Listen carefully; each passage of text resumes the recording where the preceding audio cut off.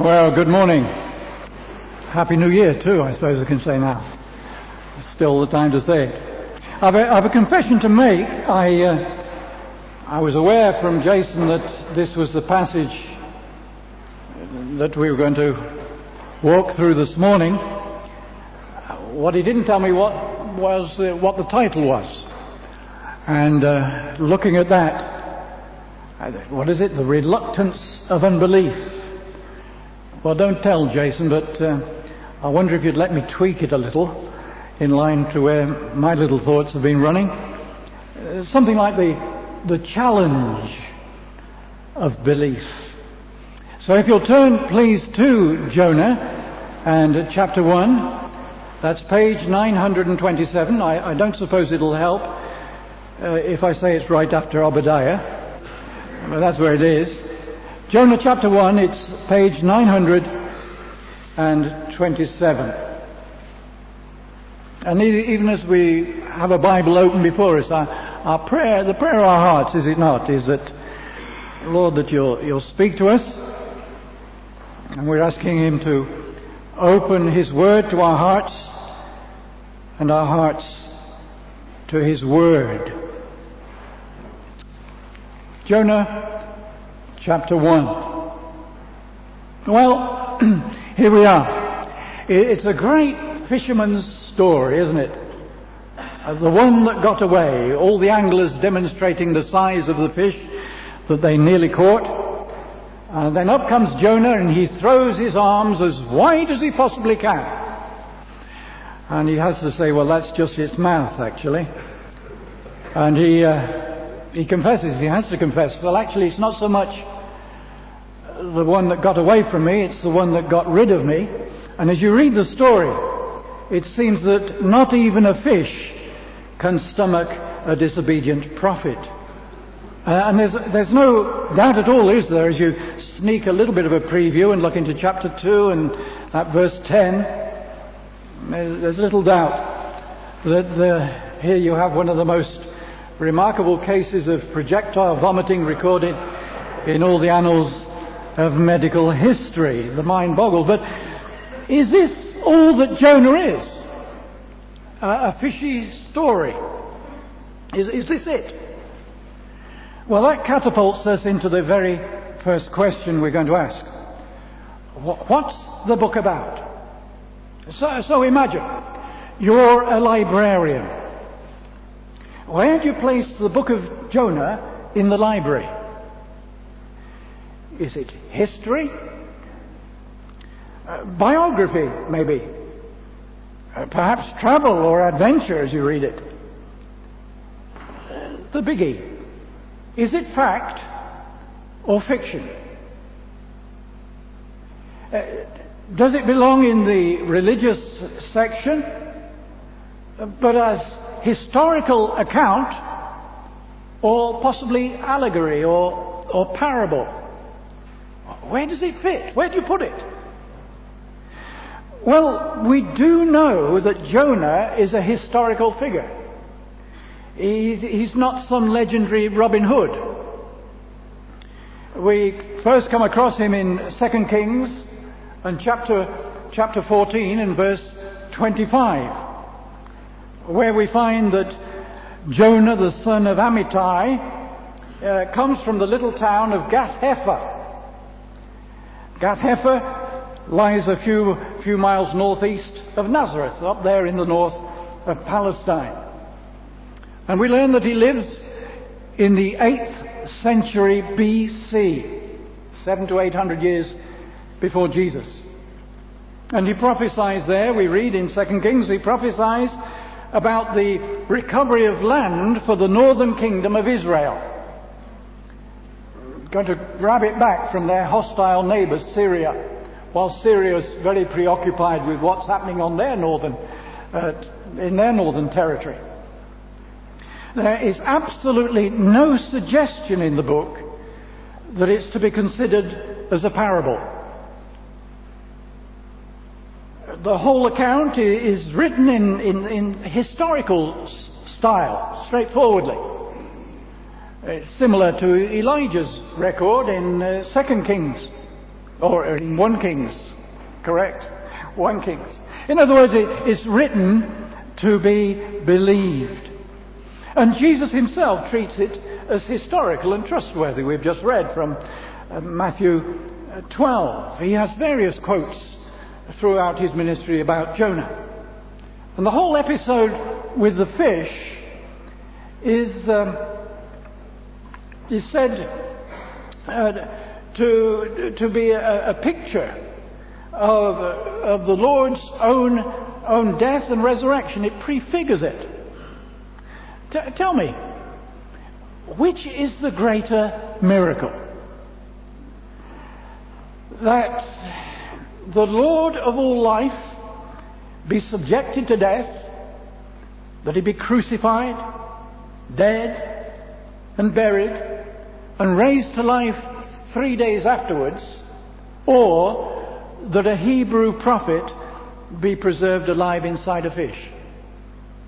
Which would be the greater miracle? But the subject of the book isn't the fish. It's just mentioned 3 times, once at the end of our chapter, and then in chapter 2 at the beginning and the end. What's the book about? Well, it's about God.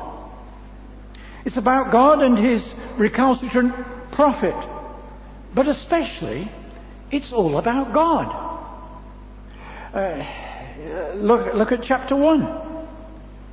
You'll know, won't you, that when the word Lord is printed in capital letters in the Old Testament, it's the translator's way of signaling to us that this is a very special name. This is the name of the covenant-keeping God, the promise-keeping God, the personal God, Yahweh. Yahweh. And as you read this chapter, what do you find? Well, it starts off that way, doesn't it? Verse 1. The word of the Lord came to Jonah. You get down to verse 3. But Jonah ran away from the Lord.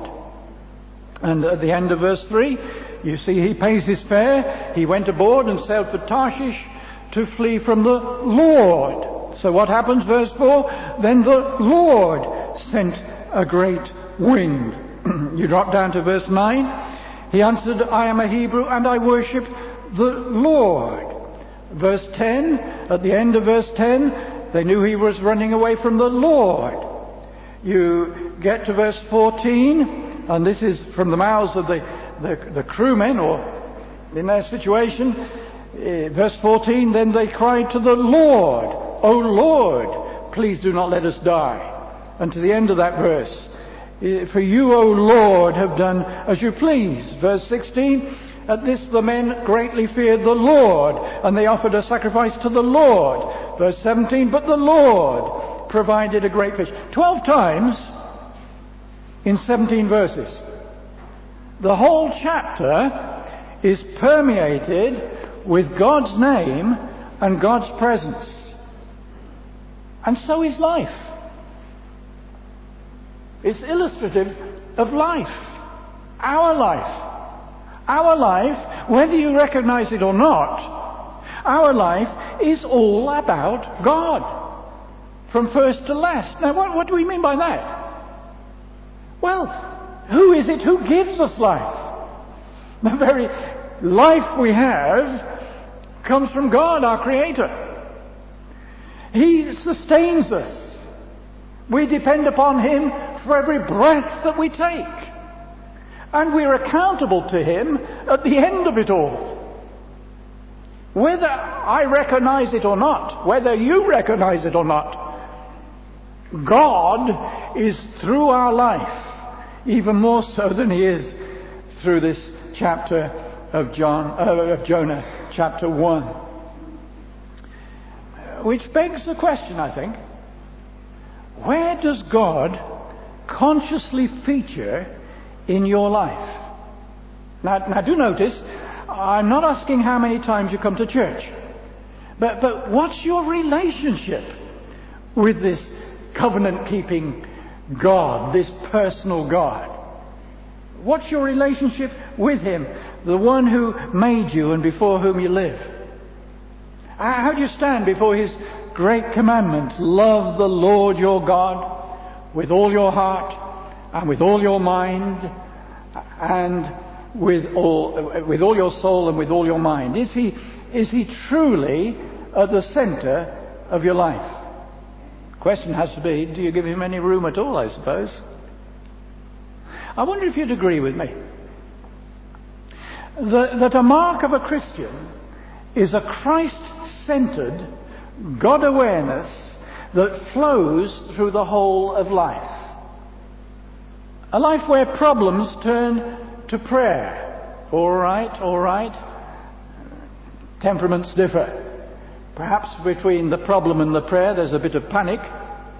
But where do we turn? Where does the Christian turn? Prayer? Well, where pleasure and every joy results in thankfulness and praise. Like the book of Jonah, a Christian's life is a life full of God. So, what does the book teach us about God? What are the lessons? Well, the first one is there in the first verse very clearly, isn't it? That our God is a speaking God. Verse 1, the word of the Lord came to Jonah, the son of Amittai. He's a God who communicates with us. It'll be nigh on 100 years or more ago that Dan Crawford was silently trekking through the tall grass of the Central Plains there in Africa. I struggle in memory. You correct me if I'm wrong. I have an idea that Dan Crawford was an early pioneer Brethren missionary. You'll tell me if you know differently. And there he was. He wasn't saying anything, thinking as he went along, and suddenly his African companion said, "You're angry." And he was startled by this. Why did you say that? Well, because you're silent, you're not saying anything. And when he was asked to explain, he said, well, you see, in our language, we say that if a man is silent, if he's not saying anything, he's angry. And then he added this, which Dan Crawford found quite distressing. He said, that's why we know God is angry with us. He's silent, He says nothing. But God isn't silent, is He? He speaks to us through the world He's made. He's shown us who He is through His creation. Paul speaks to us, doesn't he, in Romans 1, verses 19 and 20. He says, as human beings, we have no excuse for not listening, for not seeing God. Because in what He has made, He has revealed, he says, His eternal power and His divine nature. Through what we see something of the magnificence, the power of our God. He speaks to us through His Word, the very Word we've been reading today. He speaks to us through His Word, through His prophets and apostles. But most of all, of course, most eloquently, He speaks through His Son, the Lord Jesus Christ, the one who came to die for us to be our Saviour. He is the speaking God. He's a speaking God. So the question has to be, are we listening? Are we listening? How often Jesus said, he that has ears to hear, let him hear. Our God is a speaking God, but our God is a sovereign God. Throughout the whole chapter, in fact through the whole book, who is in control? Well, God is. He initiates the whole process. There it is in verse 1. The word of the Lord came to Jonah. That's where it starts. He's the one who controls the elements, verse 4. Then the Lord sent a great wind on the sea. He provides the right fish at the right time, the right place, there in verse 17. If you think it's all about Jonah, well, you must think again. Think again. And if we think that life is all about us, maybe we need to think again. We need to really consider who's at the control centre of the universe. I wonder if this is a threatening thought.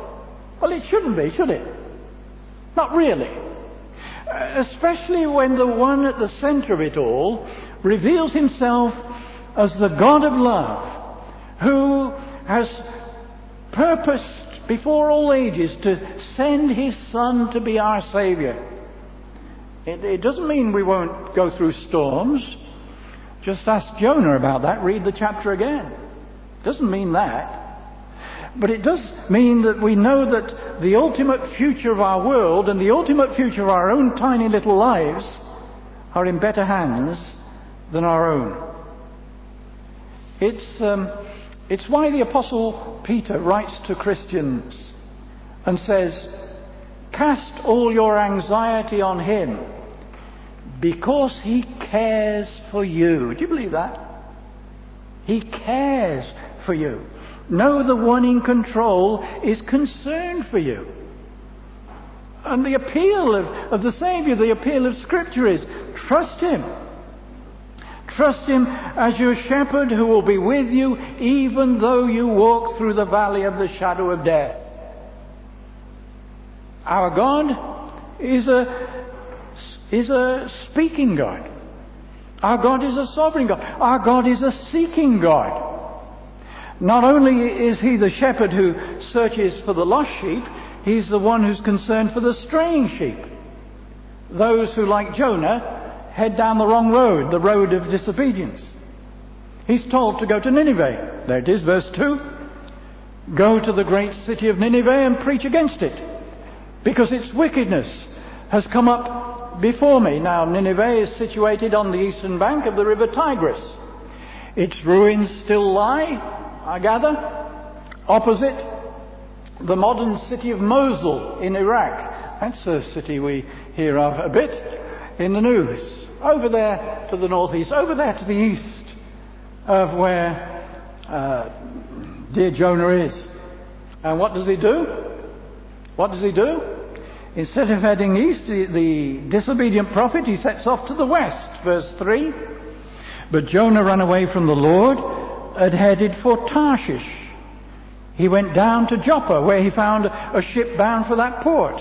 After paying the fare, he went aboard and sailed for Tarshish to flee from the Lord. Now, Tarshish, so the modern researchers tell us, is located, or was located, at the mouth of the river Guadalquivir in present-day Spain. It so happens that quite a few years ago now, I was with a Spanish pastor, and we were making a trip. We started off way in the northeast, and he was taking us by car, and I went into various little towns and met various pastors, and looking for a place really to locate a missionary couple. And we went all around these places, and eventually arrived down in the southwest of Spain, the Sherry region. And we ended up a place, I don't know whether I'm pronouncing this right, but Sanlúcar de Barrameda. And that's where we ended up. Sanlúcar de Barrameda lies right at the mouth of the river Guadalquivir. We looked around. There was a local pastor there we spoke with and saw. We saw the beach. There was not one sign of a full English breakfast. No Paddy's Bar, no Jock's Place. It was purely a place where, I don't know if it still is, where Spanish folks and Spanish families went for their holidays. But what I didn't realize at the time was that as we went around that place, I was within spitting distance of Tarshish. It was here that there was that Phoenician mining colony for which Jonah was setting out for. Now, wait a minute. You say, well, what's important with that? Well, you see, in all the eastern seaboard of Spain and the southern costas of Spain, it's all on the Mediterranean until you get near the mouth of the Guadalquivir.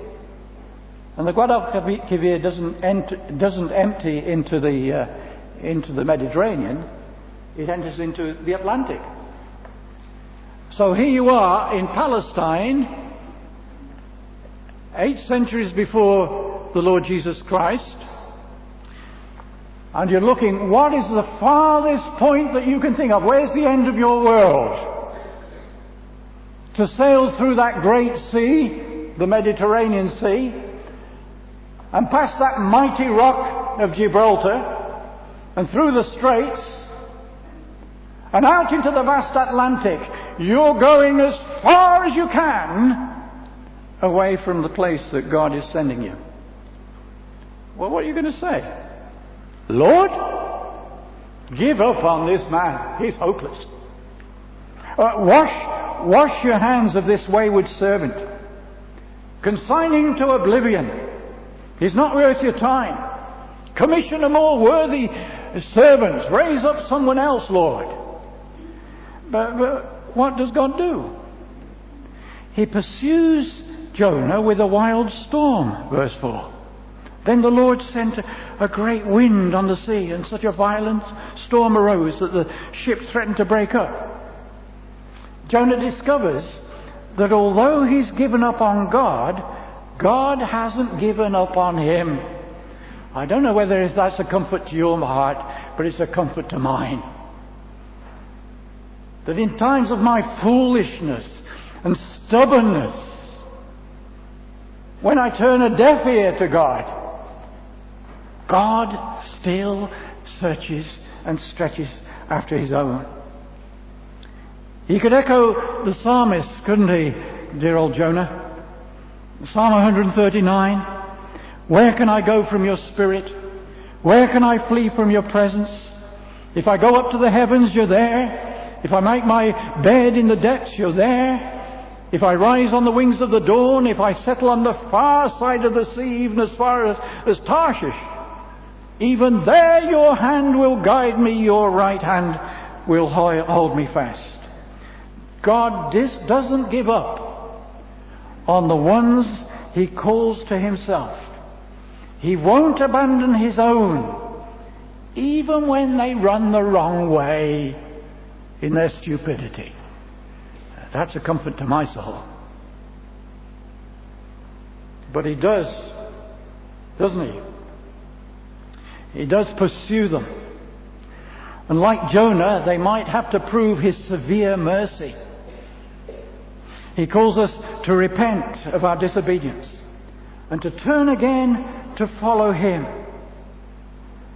No one can run away from God. No one can turn away from God and be at peace. I wonder if that's where some of us are. Well, if so, it's time to turn back, isn't it? It's a salutary lesson that when the risen Lord Jesus Christ addresses the 7 churches in Revelation chapters 2 and 3, still in the lifetime of the Apostle John, remember, he finds cause to call 5 of those 7 churches to repent. And the message hasn't changed with the passing of 2 millennia. It's still the same. Repent and believe. It's how you start and it's how you continue in the Christian life. As you have received Christ Jesus as Lord, so walk in him. So continue to live in him, says the NIV. How do you start? Repentance and faith. How do you continue? Repentance and faith. Which leads us to our last point. What does the book warn us about ourselves? Well, I'd suggest to you, it speaks to us perhaps of the weariness of rebellion. Again, verse 4. The Lord sent a great wind on the sea, and such a violent storm arose that the ship threatened to break up. All the sailors were afraid, and each cried out to his own God, and they threw the cargo into the ship to lighten the ship. But Jonah had gone below deck, where he lay down and fell into a deep sleep. What a tremendous contrast. The wind howling, the sailors howling, Jonah snoring. What a contrast. There's also a contrast to another storm on another sea, the Sea of Galilee. Remember? And there the passenger is the Lord Jesus. He's also asleep. He's worn out with the labours of that day. Oh, and the days before it too. Dealing with the crowds who thronged around him.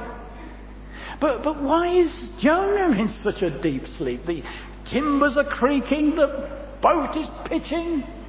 Why is he in such a deep sleep? I wonder, is it tiredness from his sudden flight? Or is it that previous nights have been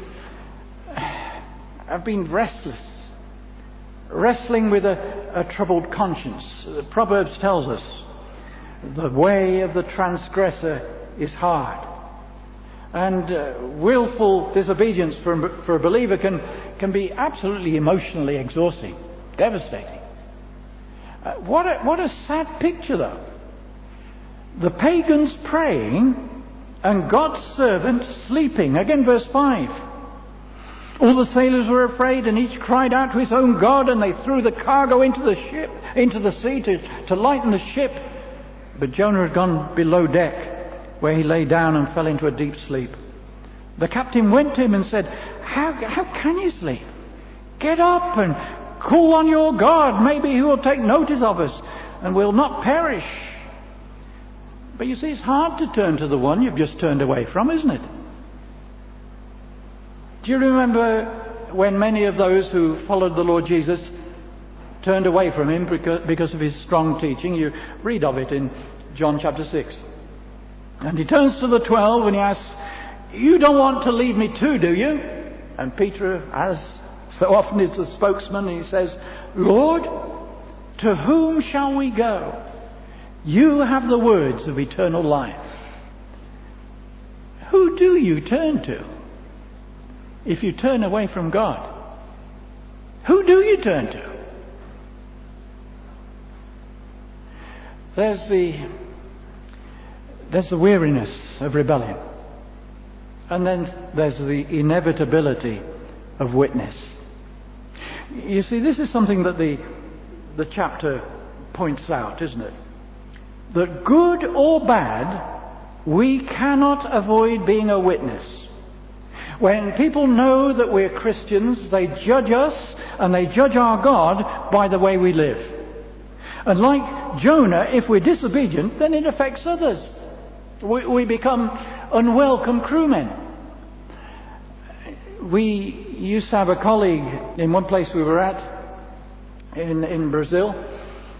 We were just outside this town in a Bible school. She was a Canadian lady, Phyllis McLean, a great lady. And Phyllis was in the town of Abaetetuba, and she was visiting from hut to hut. And she came across a young woman, and she had cause to ask her, and what do you think of Christ? And as quick as a shot, without thinking, the woman immediately responded. And she said, I don't know what I think of Christ, but I know what I think of my father-in-law. Ouch. You see, father-in-law was a Christian. And she knew about him. She knew about him. In the Old Testament, God castigates the people of Israel because of their bad testimony. It causes his holy name to be profaned amongst the neighbouring nations. Paul writes in the New Testament to his fellow Jews, he says, You who brag about the law, do you dishonour God by breaking the law? As it is written, God's name is blasphemed among the nations, among the Gentiles, because of you. And Jonah is prized from his bunk, and a testimony is dragged out of him.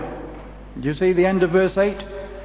And the question is, where do you come from? What's your country? From what people are you? He answered, I am a Hebrew, and I worship the Lord, the God of heaven, who made the sea and the land. The problem is there's a yawning credibility gap between his profession and his actions. Literally that reads, verse 9, I am a Hebrew and I fear the Lord. You will, Jonah. You will when you're on your submarine journey. You see, at his confession, the crew is even more alarmed. It's now not only the storm, they fear the God of the storm. And what follows in one way is another parallel with that squall nearly 800 years later on the Sea of Galilee. When the errant prophet is committed to the deep, there's a great calm, and the crewmen are amazed and fearful. They fear, just like the disciples centuries later did. Unfortunately for them, for the men in that Jonah's boat, it probably doesn't signal any genuine conversion, but merely that they add the God of Israel to the pantheon of national deities upon which they call. But you see, this is the thing.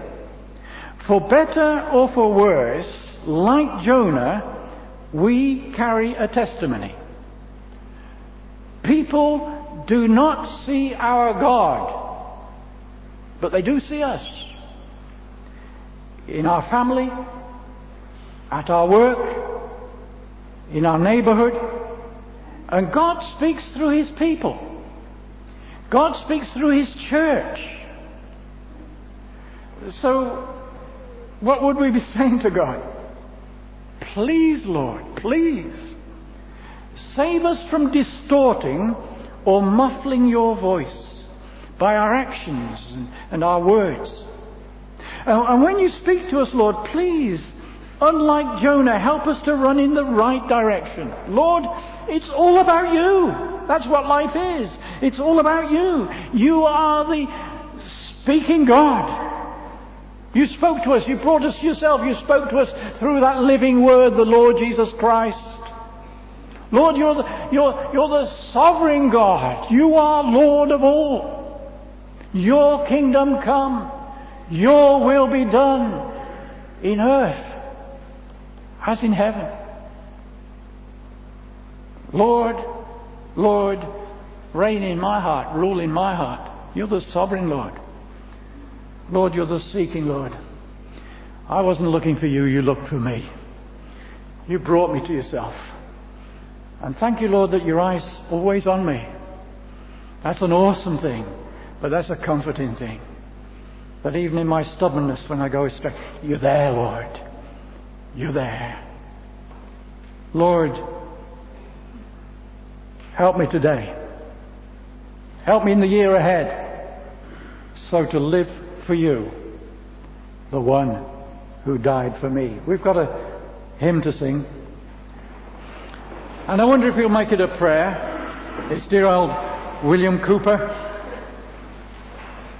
Oh, for a closer walk with God, a constant heavenly calm, a light to shine upon the road that leads me to the Lamb of God, who gave himself for me. Lord, keep me close to you for your name's sake. Amen.